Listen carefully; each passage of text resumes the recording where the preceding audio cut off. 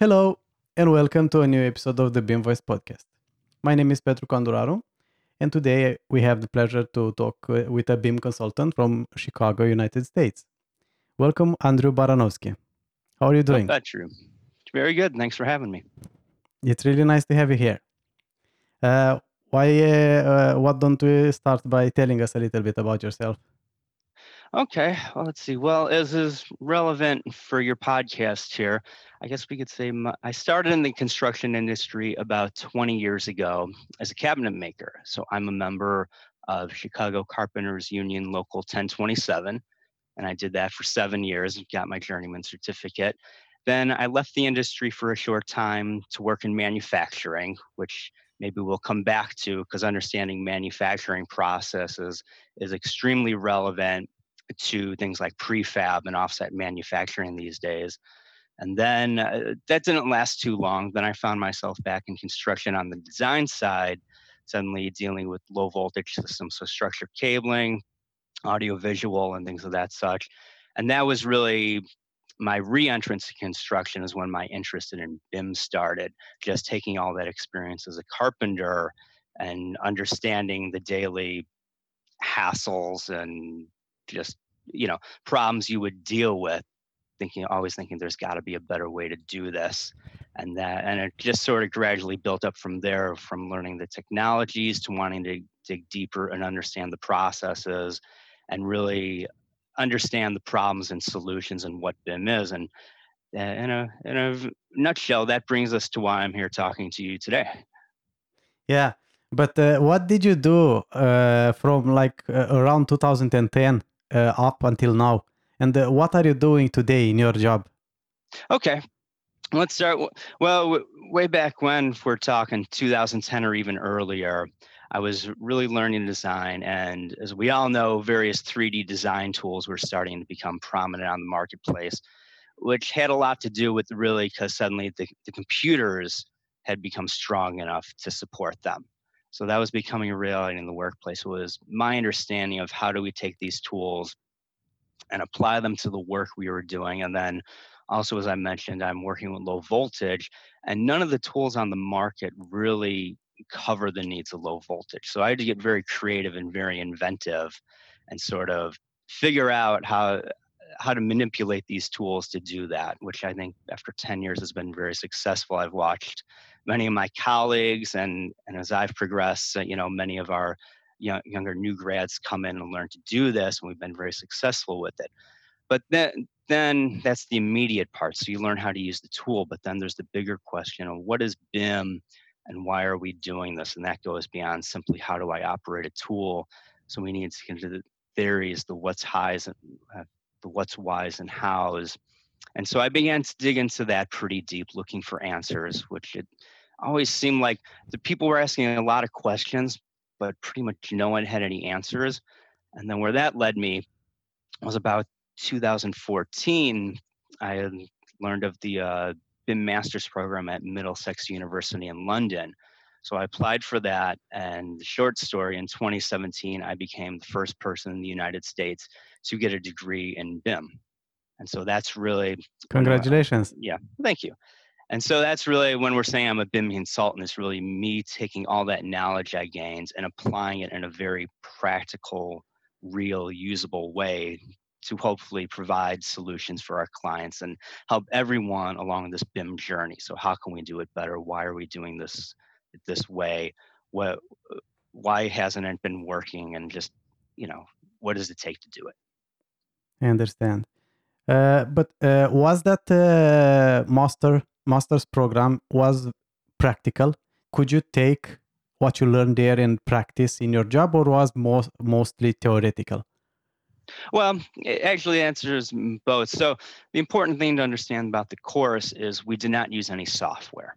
So we were really dealing with the management aspects, the legal aspects, the people aspects of it all. And it is the utmost practical because that's really here in Chicago, we've been building a service based around just that, where we call it BIM Master Planning. Now, that title isn't so important, but what we're doing is I go to deal directly with the owners and the clients from their end to help them understand what BIM is, how it can benefit their operations, and what it takes to actually make that happen. So this is all long before they've ever gone and spoken to an architect. This is about getting their internal organization together. So again, what what do our people need to know? How do they need to apply that? What do we need to do to our legal agreements? What is it we're trying to accomplish?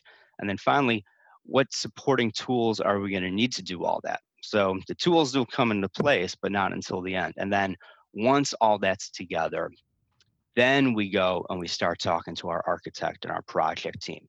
Because otherwise, what happens is, and we experience this all every day on pretty much every single project, is the client just says, "Oh, hey, I want BIM," nothing, and you're completely left to guess. And so let me explain. So if a new client knocked on your door one day and said, "Yeah, I'd like you to build me a school," you say, "Okay, great. Let's talk. Let's sit down. Tell me about what you want." You say, "Oh no, just give me a school. I saw on your website you did a school last year. Just give me a school." You would see some red flags. You say, "Well, wait a minute. Hey, hang on. We need to learn a little more about this. What is it you're trying to accomplish? Do we want college? Are we talking, grade school? How many classrooms? Does it need a science lab?"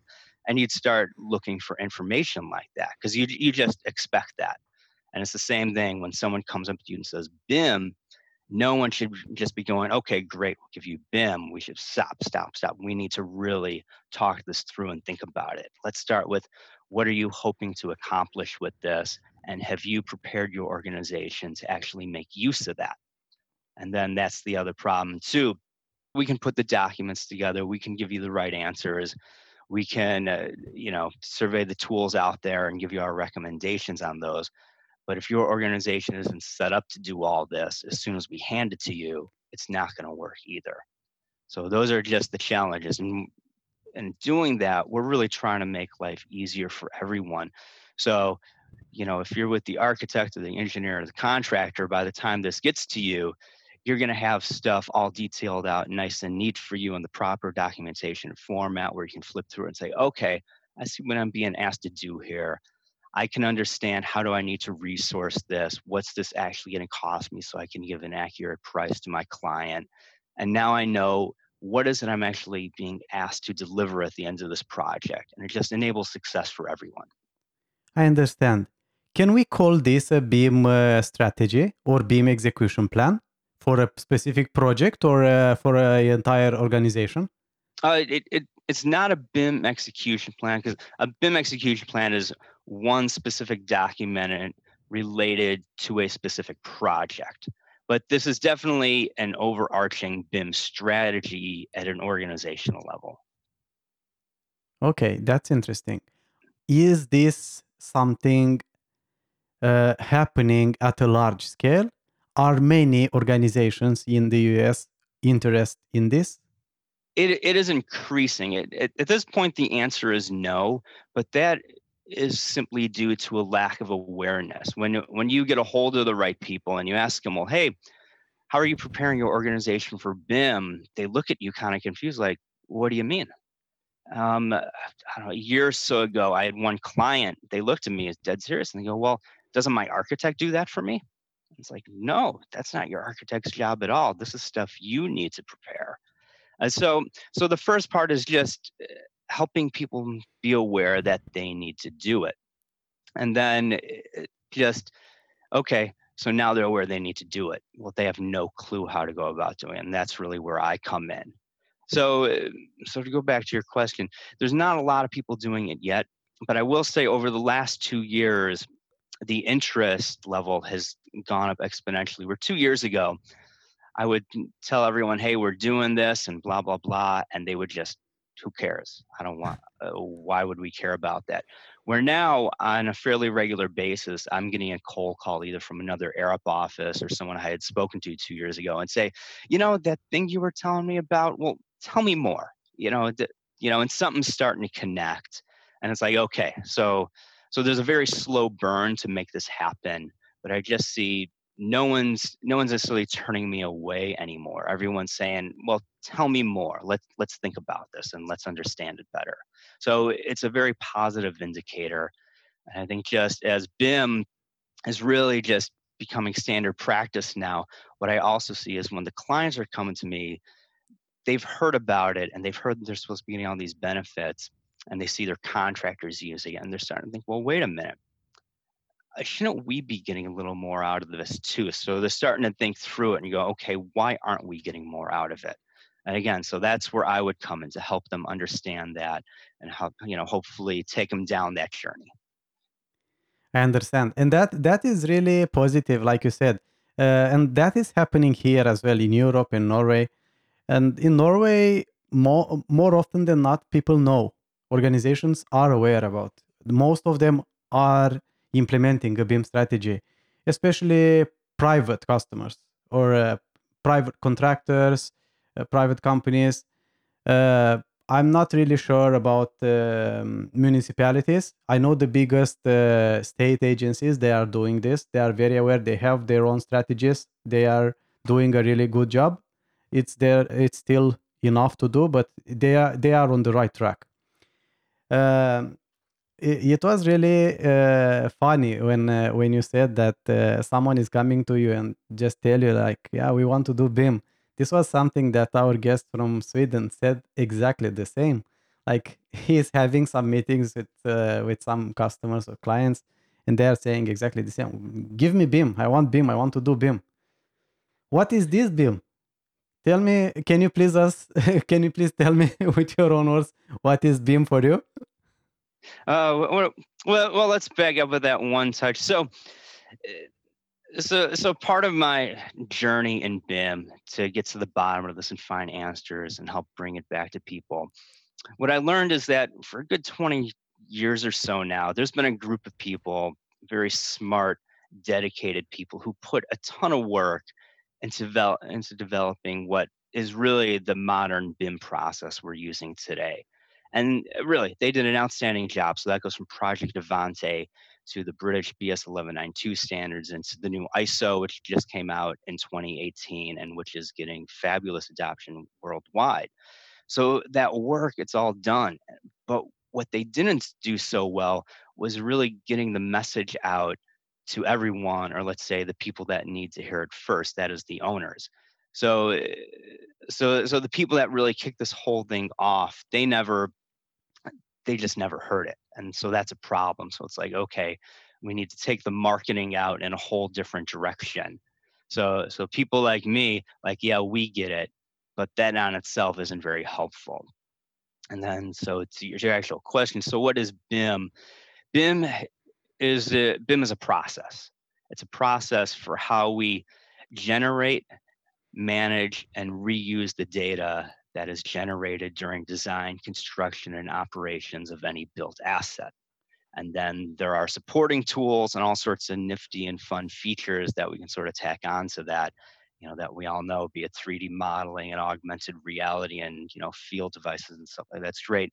But at the heart of the matter, it's a process for efficiency. So it's not about doing things quicker, it's about doing things in a more efficient and thought out manner. So one of the issues too, when you're doing clients, it's naturally they hear about it and they say, okay, that's awesome. Give it to me next week. And it's like, no, no, no, no. This is something. Yeah, exactly. But this is something you say, no, no, you know what? Let's take our time. Let's really think this through. Because if you put out the wrong equation, it's not going to work. And that's what this is about. It's really about getting things right the first time. So you have to think about that. You want to test it, you want to vet it, you want to double and triple check it. And then when you're certain, let's put it out on the street. Because if we rush it, we're just going to create a new mess. And then people are saying, oh, BIM is great. Well, no, BIM actually works great when you let it. Yeah, completely agree with that. And it's is not something that like for BIM to happen, like for organization to successfully adapt BIM and start using it. It's not only up to them, not only the organization. Like it's a common effort. Like it's not. We are just a part, right? If you are a designer or a constructor, a general contractor, right, or an owner, right? We are just a part, a wheel in this system, right? We need like for BIM to be effective, all of us. needs to adopt BIM, right? We cannot do only at a level. That's what is happening, right? With the designers going forward, using most advanced tools. But like you said, the owners have no idea why they need it, and they don't use it. They don't require in contracts, right?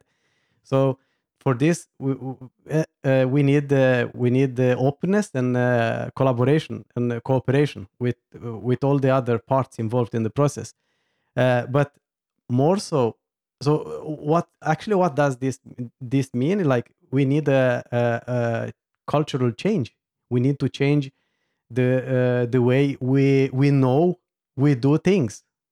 You cannot do things the same way. Like it's a little bit radical mindset change to go about, right? So it's not something that you can do in 1 week. This is actually something that many owners or many people involved in this don't really understand, because like you said, I am this is one of the reasons I started this podcast, to have guests that can showcase and talk about their experiences, and to help to understand people why they need to get involved and why they need to change the ways they are working right now. And for this to happen, like we need involvement, but we need patience as well. It's not something like you just take a software like from today we are using Revit or ArchiCAD or Vectorwork or something, like just start doing it. Yeah, that's easy to do. But when you need to do all these changes, like you need to have a strategy, like, and this is the catch 22 thing about this. Like if we like if I you go and talk like I just told you about to a client, you will just scare him or her away. They will run, like, because it's too much information, that maybe it's too steep and scary, right? That's that happens sometimes. Yes. Again, people have heard that BIM is good, but what they essentially think is that they're going to purchase a software license and it's going to fix their problems. And then I come in and, one of the first things, like, okay, well, show me what your legal agreement says about BIM. And they're mystified by that. Well, why? Why would we do anything with our legal agreements? And it's like, well, because now you're talking about the management and ownership of data throughout the building lifecycle for the next 30 years. Construction, this whole project is going to be done in 2 years. So that contract only covers 2 years of 30. So we need to start thinking about that. When your GC is done and hands you the keys and you wave goodbye, and you don't have ownership of the very things you need to make them work for you, there's a problem there. That's a big problem.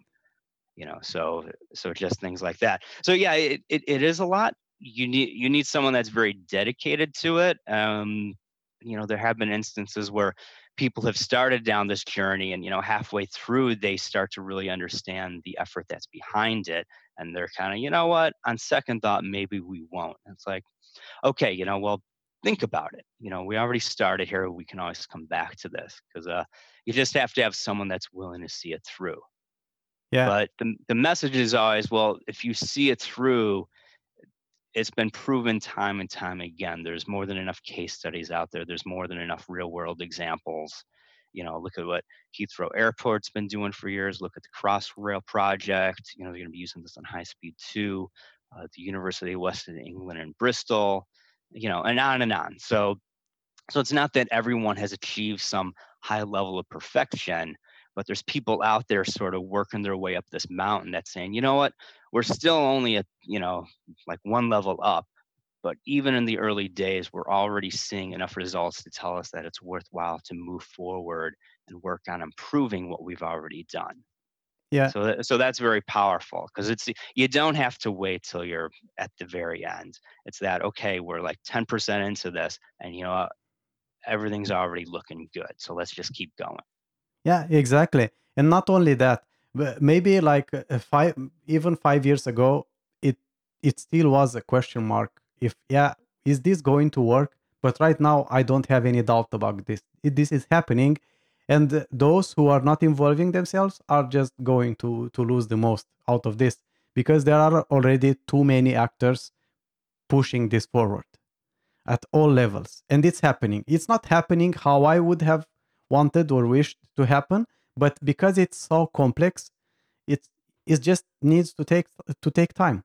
It is how it is, but it's happening. I don't have any doubt regarding this. Oh, absolutely. And I think part of it too is we see an awful lot of people all over the world putting an awful lot of effort into this stuff. And when you think about it, if BIM didn't work or it was just a fad or something, it would have disappeared a long time ago because we started at say 2010. So we're 10 years down the road, and the effort and the resources being put into it has only increased exponentially. So maybe everything hasn't gone perfect, and maybe everyone hasn't hit everything the right way, but the fact that there is so much going on in this area and it's clearly only going to grow, well, that tells us some very positive things. And so it's our job to get out there and help people out and educate them in the best way we can. And we're all going to make some mistakes along the way. You go and you find out some idea you had. Oh, maybe that doesn't work after all. Maybe there's a better way to go about it.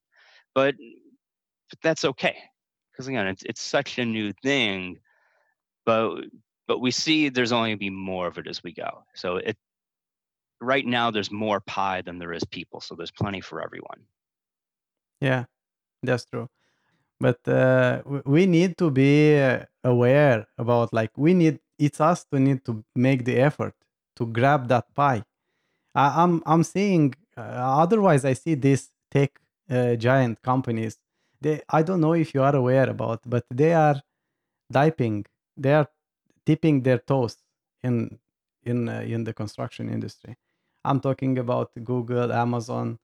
Uh, I heard Amazon bought a prefab company, and they are doing some. They are trying to put some resources in this. So, like, we might not have unlimited time to figure this out on our own. So yeah, yeah, I'm just saying. Well, no one has unlimited time, and yeah, so all these big tech companies are putting something into it. But what I'm always looking at closely is, well, what are they actually doing? Are they designing a tool? Okay, well, great. Well, a tool has defined limits to it. What can you do with it? What can't you do with it? That may be great. And then also, how does that tool fit in the process? So you need to think in terms, well, okay, maybe a tool speeds up this one immediate task, but how does it help facilitate our process start to finish? And in some cases, actually in many cases, what always concerns me when I just see people looking to speed up a task. And well, that's great for right this moment, but in 2 years from now, that's really hasn't gotten you anywhere new, and you still have the same problem. So the question is the problem that we can't do the task quick enough, or is the problem that our process isn't getting us the results we need them, how we need them? Exactly. No, I was not talking about tools. Like, I just can make a visual exercise, imagination exercise, and watch these prefab elements just sent with the Amazon car and some robots and assemble them, and you have the house. Why not? So you have the whole process there figured out. So I don't think they look only for tools. They try to find some solutions actually right there in the inefficiency of how we do things. Like not we as a people only, but like all these involved parts in the entire process, from design, from concept to use the project to maintain it. Like, we are not effective at all, right? So yeah, there. Okay, well, then that sounds, based on what you just described, like they did look more at the process. So if we have prefab going on and some sort of, robotic assembly thing going there, well, that's a whole new ball game then. This is just an idea. I'm saying if they start with that, like, they don't forget, they started. What was they started with? They started with something very, very simple. So, and they come up so long, right? And yeah, I'm just saying it might be something even more revolutionary than this. You're probably right.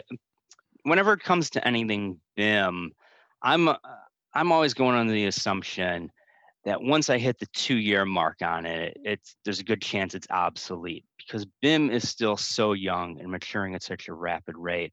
So there's documents I've written for clients, there's things I use internally, and I think that wasn't that long ago. But then I pull it up and it's 3 years. I'm like, you know what? This is totally out of date. Like when I wrote it, it was cutting edge, but now suddenly, like, wow, this isn't terribly good anymore. And that's hard too because you have to just assume that okay, what I do right now is going to be almost obsolete instantly, and that's kind of a hard pill to swallow.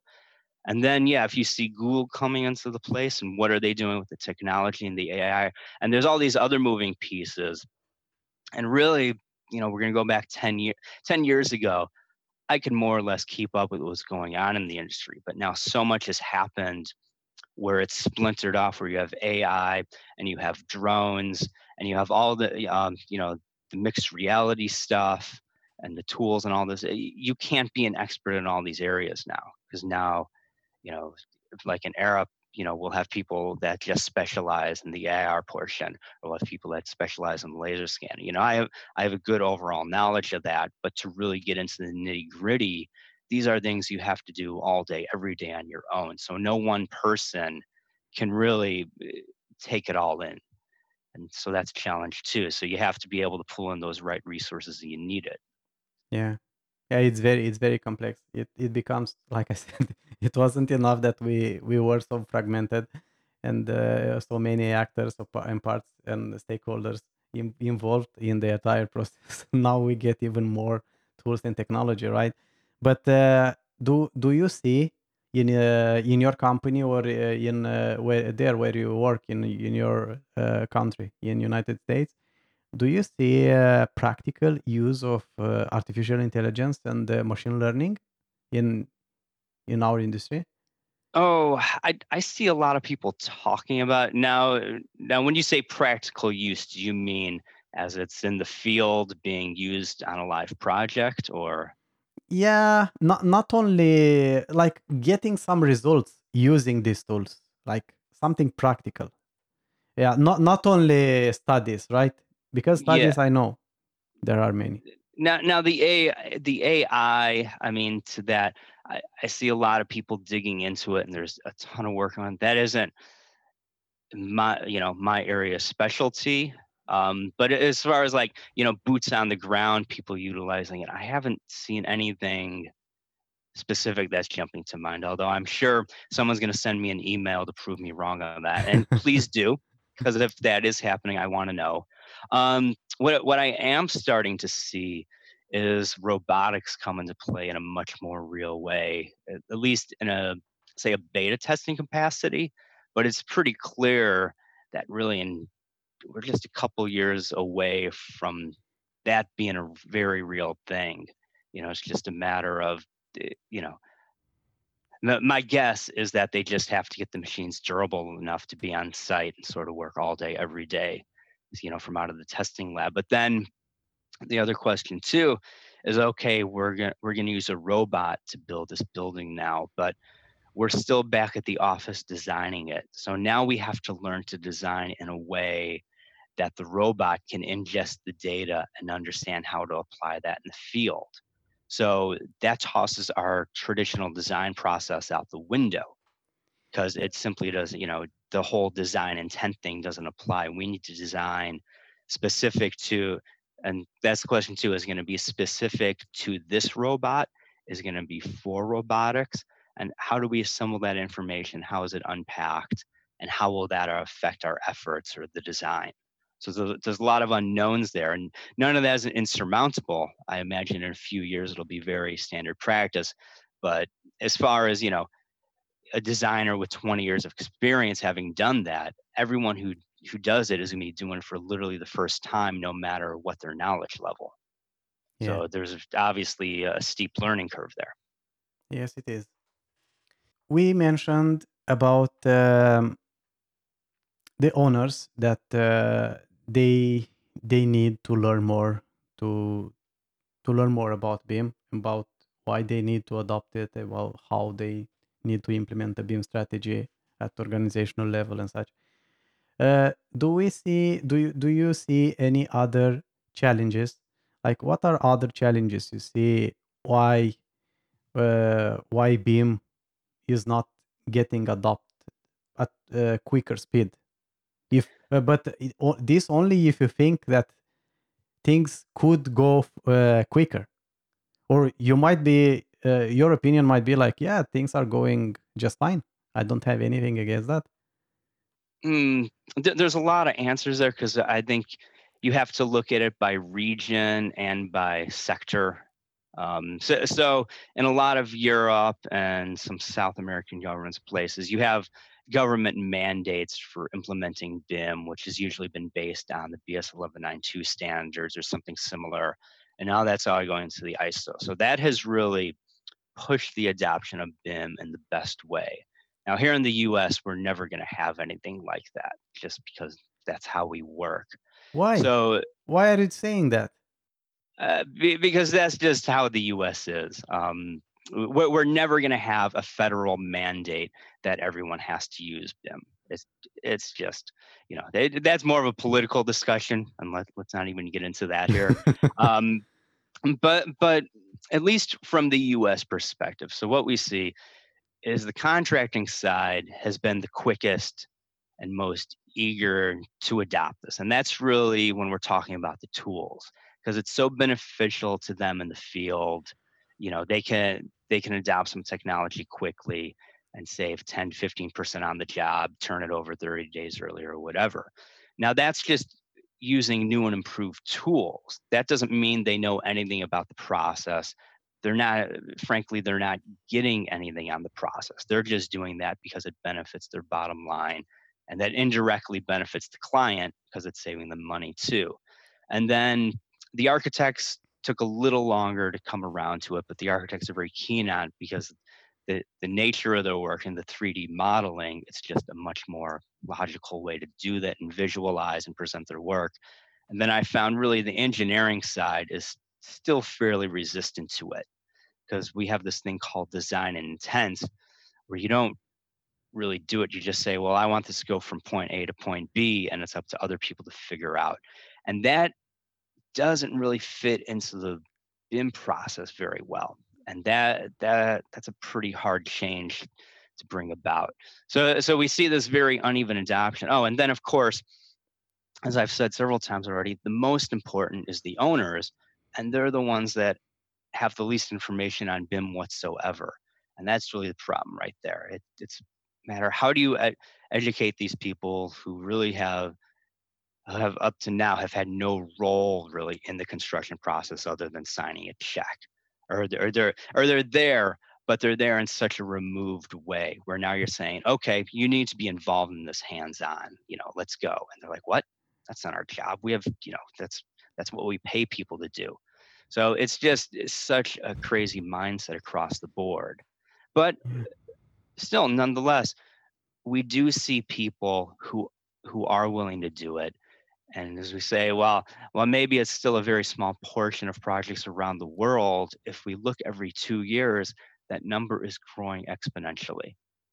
So Yes. so it is coming around. And again, that's why you started your podcast, and that's why you're talking to some guy in Chicago. Not because BIM is a myth or it only kind of works in some places, because it's been proven in enough cases that BIM can and will work anywhere in the world. So yeah, we have a cultural difference, but at the end of the day, that doesn't affect construction. We still need to put that bridge up. We still need to make this refurbishment. It doesn't matter.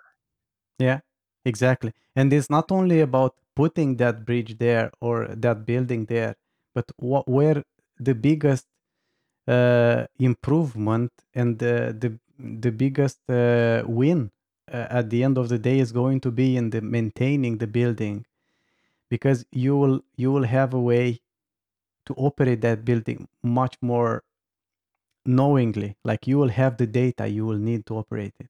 This is the most important part, actually. Like, that is very how is done today.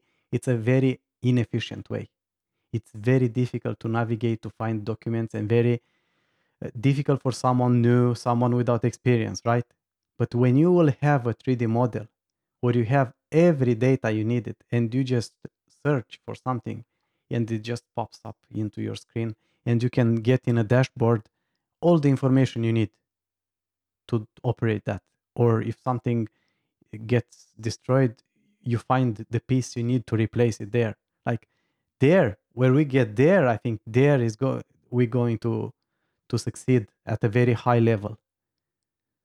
Oh, absolutely. And that's really where I'm trying to get all of my clients at any point. Now you show them that, you take a tablet or a smartphone and they instantly get it. They're like, yes, I want that. And then they turn and to walk out the room and say, give me that in 2 weeks. And it's like, no, that's what I just said. You got to pull them back and say, no, you need to tell me what you need here. Like I can make a pretty good educated guess, but you need to tell me specifically. I need to be talking to your people in the field. I need to know, what assets are you maintaining? What is it you're really trying to accomplish here? And then eh, specifically too, every client has a different operational infrastructure, because they might outsource some things, certain things they maintain in house. So even though obviously everyone's, looking at their electrical panels and their HVAC systems, well, obviously, but who's responsible for what, and how do you go about that, and what information have you gathered, and then is there other information you don't have just because it's been too laborious? So a while back, I was speaking to a university up in the state of Minnesota, and they showed me very clearly that whenever they get a new piece of gear in, that there's going to be some sort of, asset tracking or asset maintenance on. They have a sheet of paper with some check boxes on it, and they take their pencil and they write in the information, and it goes in a filing cabinet. And that's Awesome. how they do it. And they insisted, and that was as far as our conversation went, because I said, hey, it works great. Okay, they said it works straight. What do I know? But it's like, but for the people that want to get beyond that can see that maybe there's a more efficient way, you know, that still all needs to be defined very specifically, and that's my earlier comment, where you want to take your time with this. You don't want to be general about it, because so much effort goes into it, because you say, okay, we're going to do all this and we're going to give your people the right tools and that's information. Well, what happens, you know, you're 6 months into operations and something happens and your person goes out to the field and they pull it up. And, it turns out there were two key pieces of data that we weren't given. So it was never built in there. Well, now what would have been very simple to do during design is a major task to go through retroactively. So that's why, think it through. What are we trying to accomplish and what do we need to accomplish that?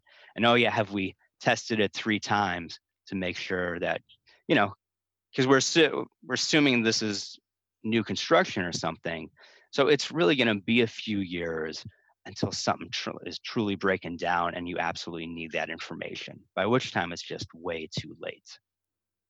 What more can we do to how can we get to the ears of people that need to listen to this more?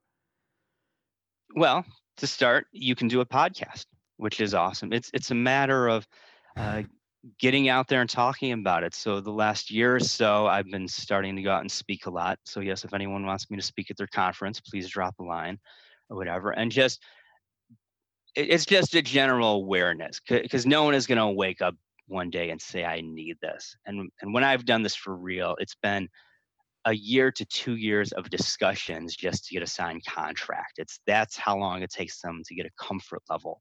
So it's a very slow burn, and it's just you know a gentle persistence, because you can't force anyone to do it. They have to be truly interested in doing it. And I've seen that too, where if someone where people have tried to sell someone this and they don't understand what they're purchasing, and by the time they're up to their knees, they're really freaking out, because they're saying, wait, I'm just not interested in this.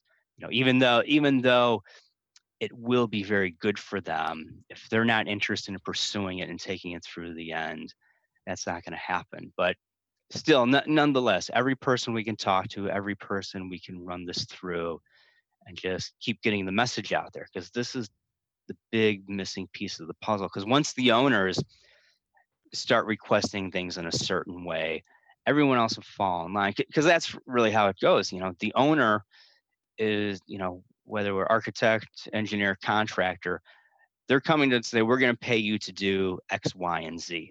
And we go, okay, you're paying us to do this, and sometimes from our perspective, we even go, that doesn't make sense. Are you sure that's what you want? And they go, yeah, we're sure. We're paying you for it. You say, okay, this is what you want. So we're going to give you just that. So if we have an owner coming to us with a well-written EIR saying, okay, here's how I'm going to use these models. Here's the assets my people are taking care of. Here's the specific data we need in each of them. And oh yeah, we're going to use Uniclass 2015 and on and on and on, and they say, oh, okay, you know what? We can do this for you. Let's get on it. And what I see too is there's an awful lot of people in the industry that would love to get that and love to pursue that kind of work too. So it's a that would really create a win-win situation for everyone. From asset owners, customers you had or you have, do you have also state agencies or municipalities or how it's called, public agencies, or only private entities or organizations? Oh no, it's across the board. So the U.S. naturally, we have these 50 states, which quite often one state is larger than a European country. So just when you're dealing with sheer volume here, we've got it. So there are things that would go from there's federal building and contracts. Then each state will have its own specific entities and such, and even down to the local municipalities. Now, actually, I'm going to contradict myself a bit here. The very There have been BIM mandates in the United States. Actually, the very first place in the entire world to mandate BIM was the state of Wisconsin, which is just 90 minutes to the north of me. And I'm not dissing on them, but the state of Wisconsin isn't what you think of the most progressive place all the time. So it was really weird to hear that. But but when they put that out, which was some years ago, what they were really saying was use a 3D modeling tool, because at that time that was the extent of the knowledge. So we see that. So there are things like that, but to help them through with this whole data thing, its operations, I gotta be careful what I say. Last week I was on a call with you know a governmental body from a major city in the U.S. And their message is, we're going forward with BIM. This is where it's at. It's not stopping, and they're looking for help doing that. They already have projects in motion where they're really just diving in, and I think there's a certain recognition there that they don't have all the answers, but it's just time to move. And so the idea is, okay, how do we take what you're already doing and build on it and progress you? Because we're not going to get it magically right the first time. It's probably going to take a couple projects, and then we also have to understand the distinctions between the different organizations within that government. So transport and public works and things like that. So each one will have their own specific requirements. So that's a massive ball of things to think about. But yeah, we see that, and that's no mandate or anything, mind you. That's just the, this organization saying, "Hey, this is where we're at. Got to do it," and the recognition that it's the best way to go. That's good. That's good that there are entities interested in this. That's very good, Yeah, especially if and it's big. I think we're gonna. Well, actually, I know we're gonna see a lot more of that. So my concern is always people running out and buying a software license and thinking that is the answer. Where yes, I'm a carpenter, so right over here behind me, you can't see in the closet, is all my tools. So I need those tools to do my job, but those tools aren't what makes me a good carpenter. It means I know anything about carpentry. They just enable me to do my job. So I still had to go to school for this and learn the concepts and the principles and understand why I do things a certain way. And then you turn on the tool and take your piece of wood and put it through. And so that's a way, It's like, okay, it's great that you want to rush ahead with this now, but I need to get you to slow down and really think it through and let me help you, that sort of thing. Yeah, it should be the way. Yeah, we don't want to rush into it. It will get overwhelming and just give up. Right. Well, at this point, like with this client in particular, it's pretty clear they're not going to give up. But it's like, well, okay, how can we let's avoid as many mistakes as possible? You know, Not because possible. so there's a certain matter because reality is, the people leading this charge, you know, th- they've heard about this stuff, they've done some research, but not everyone is like me where they've gone and got a master's degree in BIM. So they're just not that deep into it. So, you or I, maybe we have a passing interest in something for it. So we've read about and we know a little about it, but we're not there doing it all day, every day. We don't recognize some of the more subtle pitfalls and traps there. So, that's what I'm trying to do is identify them, say, I know it sounds like this makes sense, but let's think about it. That may not be what you want to do, or maybe there's a better way to think this through. Or again, always let's define what is it we're trying to accomplish. Because we just say, yes, we want to do BIM because it's going to be great for our operations. Well, yes, but let's define how it's going to be great for our operations. What does that mean to you? Does that mean, you know, you won't need as many people because they're going to be able to be more efficient? Does that mean, you're going to save money at the year end? Does that mean, you know, all of your techs are going to have AR goggles, so now they can operate better out in the field. We need to just understand what that is. Do you, because we talk a little bit about what can we do, what more can we do about this? Do you have in mind, are there any other resources for people just to learn more about and I don't know, like other podcasts or I don't know, YouTube channels, or how should people go about this if they are not committed yet or they don't have funds to pay for this? But they are interested. How people can learn more about this? Where do we start there? Let's start with bimdictionary.com. So that is, I would say, the most agnostic source of BIM knowledge there is out there. It's run by Bilal Sukar, and he's down in Australia. He was a frequent lecturer in my classes at Middlesex, and it's a truly global agnostic platform for exchanging BIM knowledge. And then he does something that's called the BIM E initiative. And so Yeah. he does a lot of great research, and he has this amazing way of taking topics in BIM where you look at it and you think you see everything there is to it. And he has a way of really bringing out the nuances and highlighting stuff you never noticed about it. And you say, okay, I see it. And then he writes about it and breaks it down and you're like, oh my God, there's so much more to that than I ever would have thought. And it's absolutely brilliant. So it, so that's a good place to start. Yeah, I can, if I can interrupt you here, that's really nice to know. And they had this weekend from Friday, Saturday, and Sunday, they had this 3 day seminar about this BEAM initiative, BEAM Excellence Seminar over 3 days. You can find it. It was online live.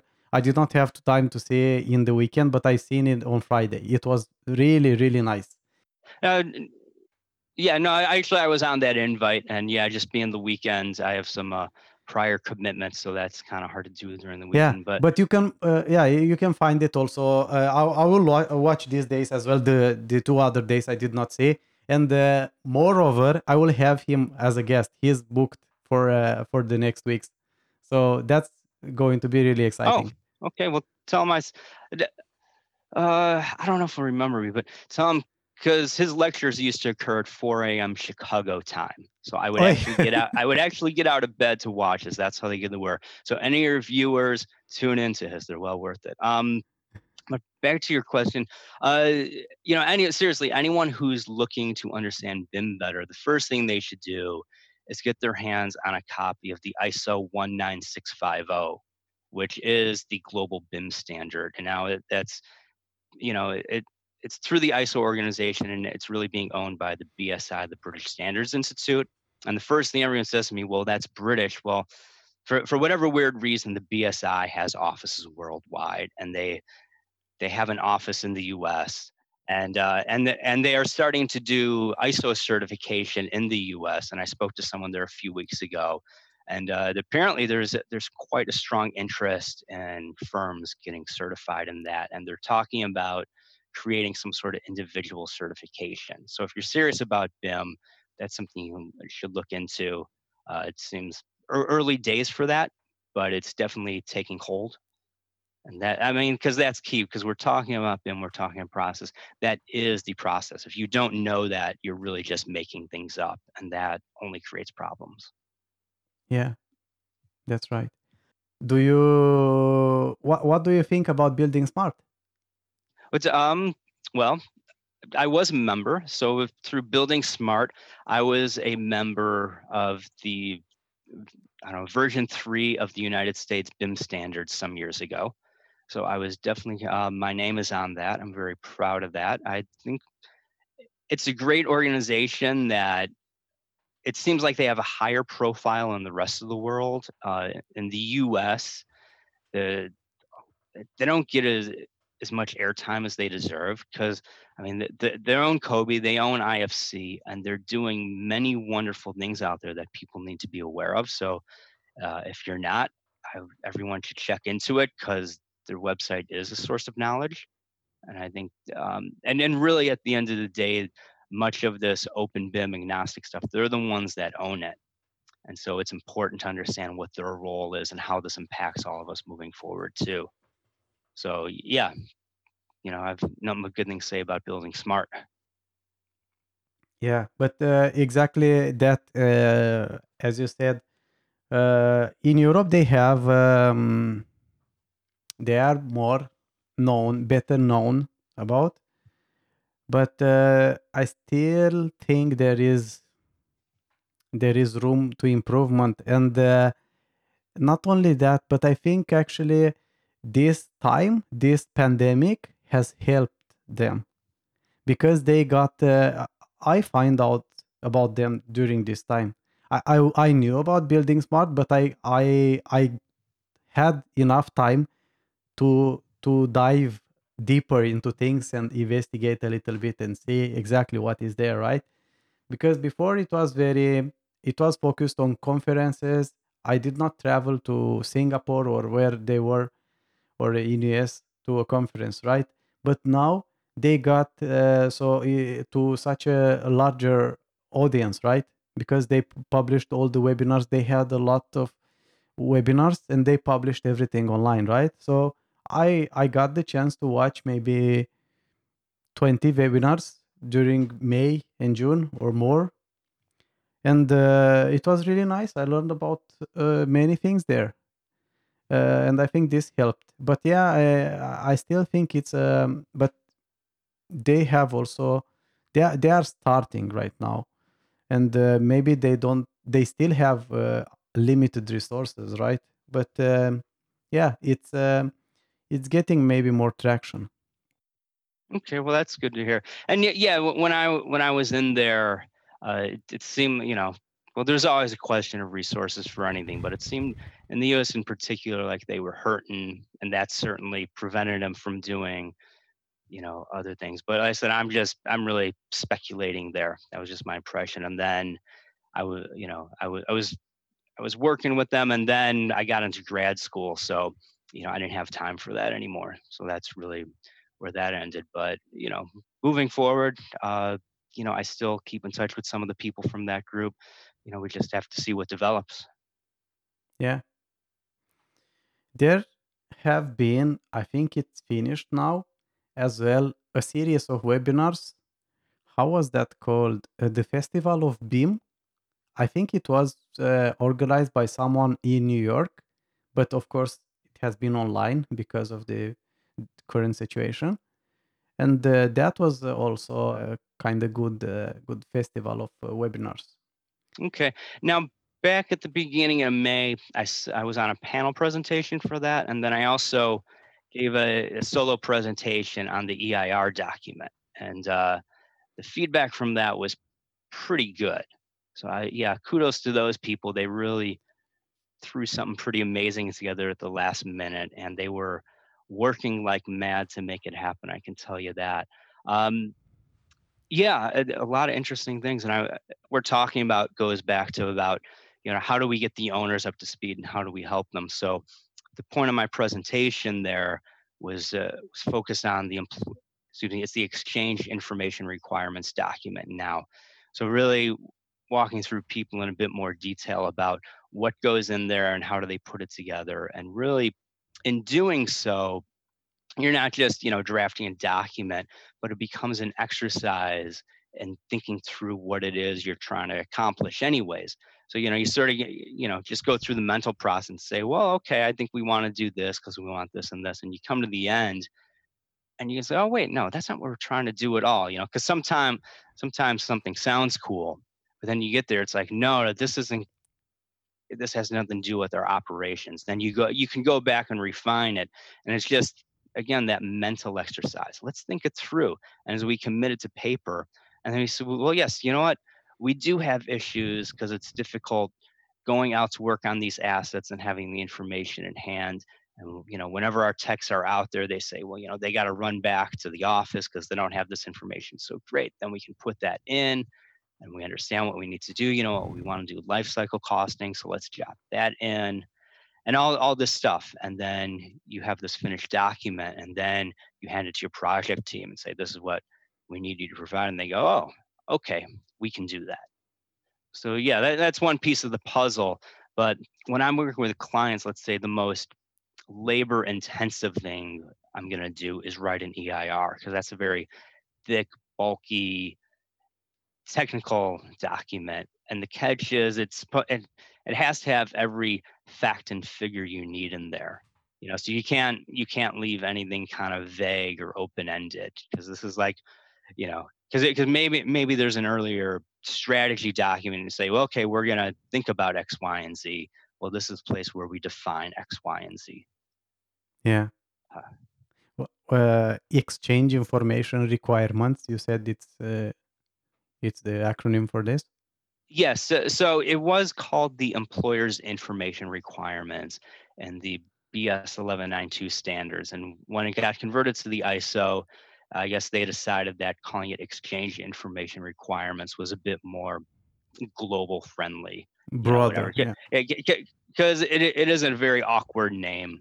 And, whenever I say it, people look at me kind of weird. But I mean, but that is the document. And what's actually, since we're talking about this, so most people out there understand what a BIM execution plan is, because any project these days, whether it's actually BIM or not, someone's writing one up, and it's just about 3D modeling and whatnot. But the message that hasn't gotten out is that the BIM execution plan is written as a direct response to the EIR. So if you don't have an EIR, whatever you put in your BEP, you're making things up. And again, every owner should be sitting there thinking, well, wait a minute, that's not a very good way to be going about this. We don't want people to just making things up. We're investing this capital because we have very real business uses here, and we need to accomplish something. We're not going to spend $20 million just because it seems like a cool idea. We're trying to get to a better place. We need this facility to support our business growth and give us a place to do what we need to do. So that's why we need to define this. And then we're going to put that out, and the project team is going to write a BIM execution plan in response. And then the owner is going to sign off on that and say, yes, the BEP, what you detailed there tells me that you can meet the requirements in the EIR. So it's this call and response thing where everyone's in sync. So it has to start with the EIR, and that has to be written by the owner. Again, there was a client that said, well, won't my architect do that for me? It's like, well, is your architect going to come by and change your lights when they go out? It's like, that's just, I mean, if they do, that's pretty nice, but is that what you want them focused on? You're paying an architect to focus on certain things. And then you have other stuff going on that, maybe they're not the most qualified or the best suited for that. So you think, okay, why don't we just leave our architect to stick to the design here? and then our operations will handle ourselves. And the EIR is really part of your operations. Yeah, that makes so much sense. I think most of the organizations that have EIR is because they have people interested in BIM, and they have been exposed in a way or another. Like the ones who doesn't have people passionate or maybe willing to learn more about this will get a little bit harder the information too. Well, that's exactly it. But at some point, you know, when they come to the conclusion that this is the right move for their operational model, I mean, that's what you need to do. You know, um, so I mentioned years ago I worked in manufacturing, and so I was doing consumer products. And so down in the state of Mississippi, the company had opened a new plant, and they said, well, we need to, you know, improve our production of these specific products. So they invested, you know, into two automated assembly lines that cost $1 million each. You say, well, in order to do this is the investment we have to make. So for any owner, if they want to invest in BIM to improve their operations, part of that investment is writing their own EIR, or really you have me write it for you, but you sit down with me. But it's not something you do, you know, willy nilly. Yeah. And that, you know, and yes, you are going to have to buy some sort of software at the end. You are going to have to train your people and all this other stuff. But again, it's not one single thing. It's all pieces of the same puzzle. And it's very difficult when you must train people that are not willing or requiring this, you know. Oh, Sometimes goes the ownership might take this step or jump because of the a group of employees, right? Like if they pushing, they showing like this, we should do this this way we can use this, and we can have these benefits if we do this, right? But if you have people that are not very willing to learn and such, I don't know. I talk mostly about smaller companies, right? If you have bigger companies, and yeah, if you just you just set out some rules, and yeah, it becomes like you do it or not. You don't have a choice. But it's easier when you have people willing to learn, more open to new things, right? yeah. Well, you know, back at Middlesex, that was something we would talk about often in our lectures, you know, because of course, uh, again, you can buy all the tools, but if they're just sitting there collecting dust, they're not good. It's really about people and change management. But, you know, that's not exclusive to BIM. That goes for anything. But the BIM component in particular is a heavy lift, and you're asking people to change a lot. So you have to be very patient and persistent until you get over that hump and they see the benefits. Then, it seems that once you get past that point, it sort of becomes self-perpetuating. Yeah, yeah, and I think this is also coming with a generational shift. Like it becomes quicker also because the students, the graduates now, they when they come out of the school, they they have another mindset. They have they have a much more modern mindset, right? And they are used to use all the most modern tools, and this helps as well, right? So we as a parts of the industry right now, or the employers need to think about this as well, because it's a little bit like I heard about someone talking about this here in Norway. Like you get people getting students coming out of the school, uh, knowing how to I let's talk about design, right? They know how to use Revit, they know how to use Dynamo, Grasshopper. They do lots of cool stuff, right? And you hire them to make drawings for you. That is something very inefficient. But inevitably, like at this point each year, like we get some of the seniors outside of our industry, right? And we get new people, and we get to a point where we get more new people with new mindset, right? And Right. is going to help. But yeah, it's 1 year at a time.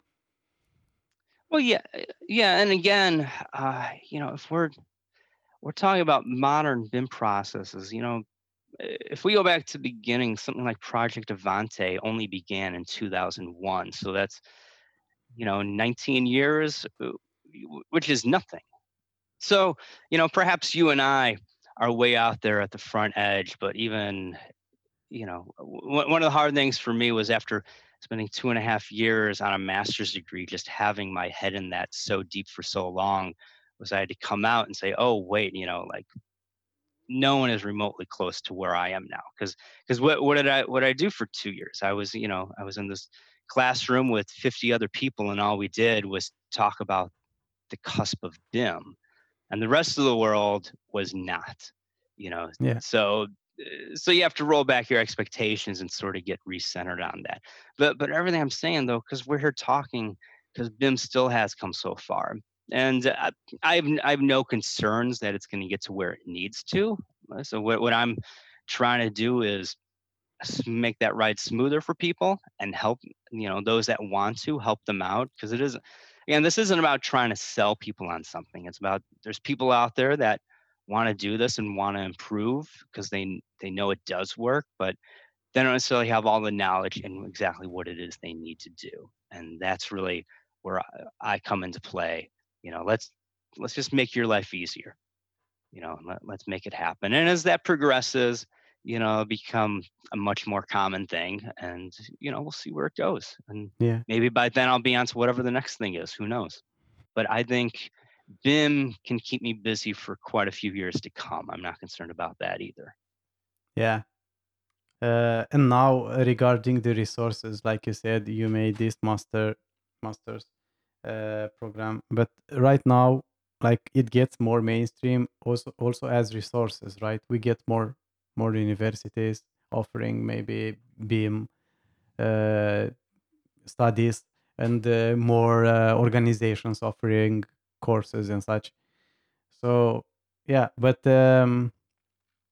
it's not a exact or very precise science. That's the pinch of salt we need to swallow this with. Like it's what I see becoming more and more important. It's the philosophical aspect, and not and taking the time and having the patience, right? Like this is also a challenge with BIM, but this is also something that it makes it's exciting for me, because it's not just, yeah, you say BIM is this, and everybody understand that. Like you said, like this ISO says that, yeah, you need to have this reinforcement in this slab or something, right? It's not something so precise. And this has been the big one of the biggest challenges, right? Because many people have made the mistake to think, yeah, BIM is 3D model. Like you said, people maybe started with that, right? And even right now, I see a lot of people believing that, and it's no wrong in that, because a 3D model is very important part of BIM, right? But it's not complete. It doesn't tell the whole story. And yeah, it's really nice to have and find actually people to be able to talk like this. This is something that really excites me about this. Oh, well, thank you. No, no, it is good, because sometimes, again, like I said, I went in so deep so quickly on this topic. Sometimes it's it can be a challenge too. It's there are days where like I imagine it's like someone learns to speak Latin fluently, and wow, that's awesome, that's really cool. But how many other Latin speakers are there out there some days? It's like, well, okay, what can I really do with this? But the good news with BIM is we're seeing we can do more and more, because people want and people interested. And everyone's entry point really is the 3D model. That's fine. That's great, Yeah, because even as basic as that is, has already advanced the industry so much and solved so many problems. And this goes back to me being an apprentice cabinet maker out in the field, because what people don't realize, in design, everyone's focused on the big things, and I mean objects that are physically large. Because, okay, we have this massive piece of something and it has to get in here, so we have to plan that we're going to maneuver it into place before the windows are put in. It's like, okay, so everyone sorts that. But what they really don't get is that it's the tiny things, and I mean physically tiny, that cause you the greatest problems and expense. And if I could tell you the number of times as a carpenter in the field where the cover plate to an electrical box caused an absolute nightmare, a lot of screaming and ridiculous change orders. It all begins with that cover plate that costs, 69 cents at the hardware store. And it's just that simple. Just by having that positioned properly in 3D, that would have eliminated half my problems as a carpenter. And we didn't have that then. So that's, some years later when I saw it, I'm like, yes, this is the most logical, sensible thing I've ever seen. And that's why I wanted to be part of it. But that's the reality of it. And I still see that even projects I work on now. So I got to be a bit vague about it. But I was working on a massive project for one of the biggest companies in the world. And so there was extremely heavy 3D coordination going on. I mean, they were, they would not let up on it. But they did this thing where they said, we're only going to do things that are physically large. And so the security systems were not designed in 3D. They were done in 2D. Oh, And when it got out to the field, I mean, literally every single camera and every single card reader did not go where it could. Walls were being ripped open. Door swings had to change. It simply did not work. And these were massive change orders coming back. Just because, yeah, it's a card reader. Put it on the wall in 3D. What's the big deal? Well, because by not doing that, they say, well, because it's just a 3/4 inch conduit, so it's small, so it's easy. Well, no, it turned out it was physically not possible to route the 3/4 inch conduit there. So that's why you want to model that in 3D. Because then you could say, you know what, people, we've got a problem here. As trivial as this sounds, we're going to be ripping this wall open after it's been painted because we can't put our card reader on the wall where we want it. And people get furious about that. And it's all 100% preventable. but it's very silly, to be honest. What's you you don't save, like, this is the big, very important step you need to do. Like, you need to know where you need holes and everything. I don't see I don't find this problem here, actually. Oh, well, that's good. Well, here what I see is that people, they're doing this under the guise that they're somehow saving work when in fact they're not, because as we saw in this project where everything had to be ripped out and redesigned in the whole point of doing 3D coordination is to not have to redesign in the field. Exactly. And It then defeats the purpose. but that's what we say. But they're doing this stuff where they say, well, okay, we're only going to do conduits 4 inches or larger. It's like, well, yes, that those are big, but there's far more conduits that are an inch or smaller that need to get positioned too. And but that's what I'm seeing too.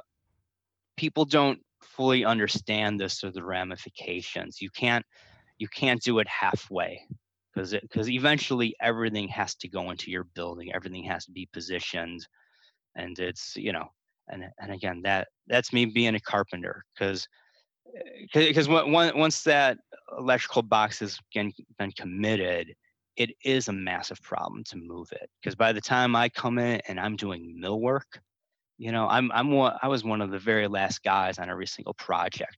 So if I flag a problem that it happened a year ago, people weren't happy, and then it also came, well, suddenly I couldn't do my job that day, so that put my boss in a lurch, and because we have a schedule to keep too, and it just snowballs. So yeah, I guess even we're talking about BIM at the most basic 3D coordination level, it has to be coordinated. You can't only coordinate some things. Yeah, exactly. That is a very obvious proof that they don't understand why they used it, why they do this. It's like in your face. You cannot go, like, it's not about the size of the object. It's about to know how will they fit together. It doesn't matter if it's a block of concrete of 20 meters and 2 meters thick. It's not about that. Like, you need to know how you are going to fit this, because it might be much easier to have a hole, like to build a hole with formwork before than uh, taking it through the wall, right? So small things that can amount to many resources and time saved in the project. This is sounds really crazy. And now this is really interesting. Right now, I'm a civil engineer. I work mostly with concrete, with bridges through my career. But right now I work on a project, and I work with security, like you said, telecommunication with cameras and speakers and such, right? And even if we deliver on this project, uh, we deliver drawings.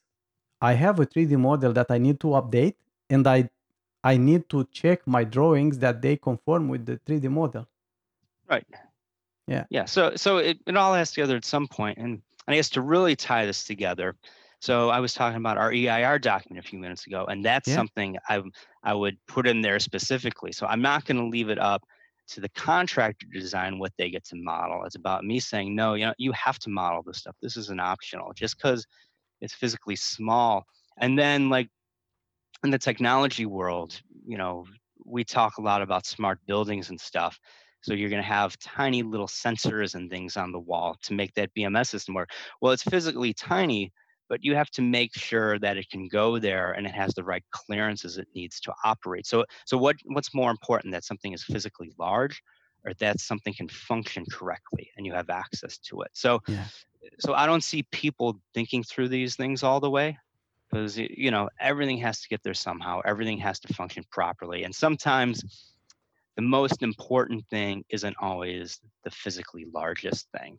Yeah. those Yeah. are No. those are judgment calls, really. Yeah. Yeah. Sure. And this is focused on the discipline they work with mostly. This might be the inclination of a contractor that works mostly, like they will have someone else doing the MEP, right, or something else. But it's a growing pain. Let us just put it like a growing pain. They will just learn from this, like, because it's not so different if you do it this way than from the original old way of doing things, right? Because you don't avoid those clashes. If Right. if you don't use the 3D model to avoid clashes, then you just you did not use that, right? It's No, you're right. It is a growing pain, but it's still something that just people haven't arrived at that conclusion yet. So again, yeah, hopefully the takeaway from you and I and other people out there is helping them understand this. yeah, Because we're just bringing that general awareness. Whatever we can do. yeah, exactly. For the people that are a little bit deeper in BIM, are there other resources like this, like the webinars and the courses and standards? Like, it's good to make a general idea about and learn more, right, and get uh, to know a little bit the surface, or yeah, or even more, but it's not very specific. Like, do you have any resources that you can go deeper in a specific area or level, like some courses that might teach you how to, I don't know, how to implement a BIM strategy in your company? Or do you need a master's degree for that, or do you find shorter courses, or courses, for example, for other skills like how to use Revit or something, or yeah, this kind of resources? Okay. Well, as far as software training, I would say, leave that to the vendors, because they'll offer whatever training, because that's a very specific thing depending on your role and your company, what is you're trying to do. But if we're talking about BIM, so the BSI, who is handling the ISO standards, they're offering, I know they offer, like, you know, some sort of 2 and 3 day, like, very intensive courses on that. I haven't attended to them, so I can't speak to them. But just, the total crash course immersion type thing. Um, there is, like, just this year, there's a new certification out on Kobe, which, from what everything I'm hearing about, it's very heavy duty and it's very worthwhile. I would be doing that right now, but just due to COVID, there's a temporary freeze on all spending because just because that's the state of the world we're in right now. But Yeah. once things loosen up, I'll be working on that, and that's the sort of thing where you have to take a few classes, um, and it's really things like that. So I'm less concerned about the software because the software is relative to what is your job today, like right at this moment, and then you have to learn how to adapt it to whatever it is. Yeah.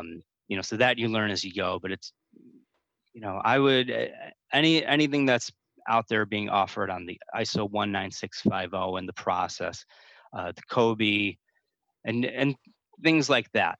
The proper training. So it's actually then there's going the university level like I did, which is which was an amazingly spectacular program. I cannot say enough good things about it, but the reality is that's far more than most people ever want or need. You have to be a little nutty to go off that end.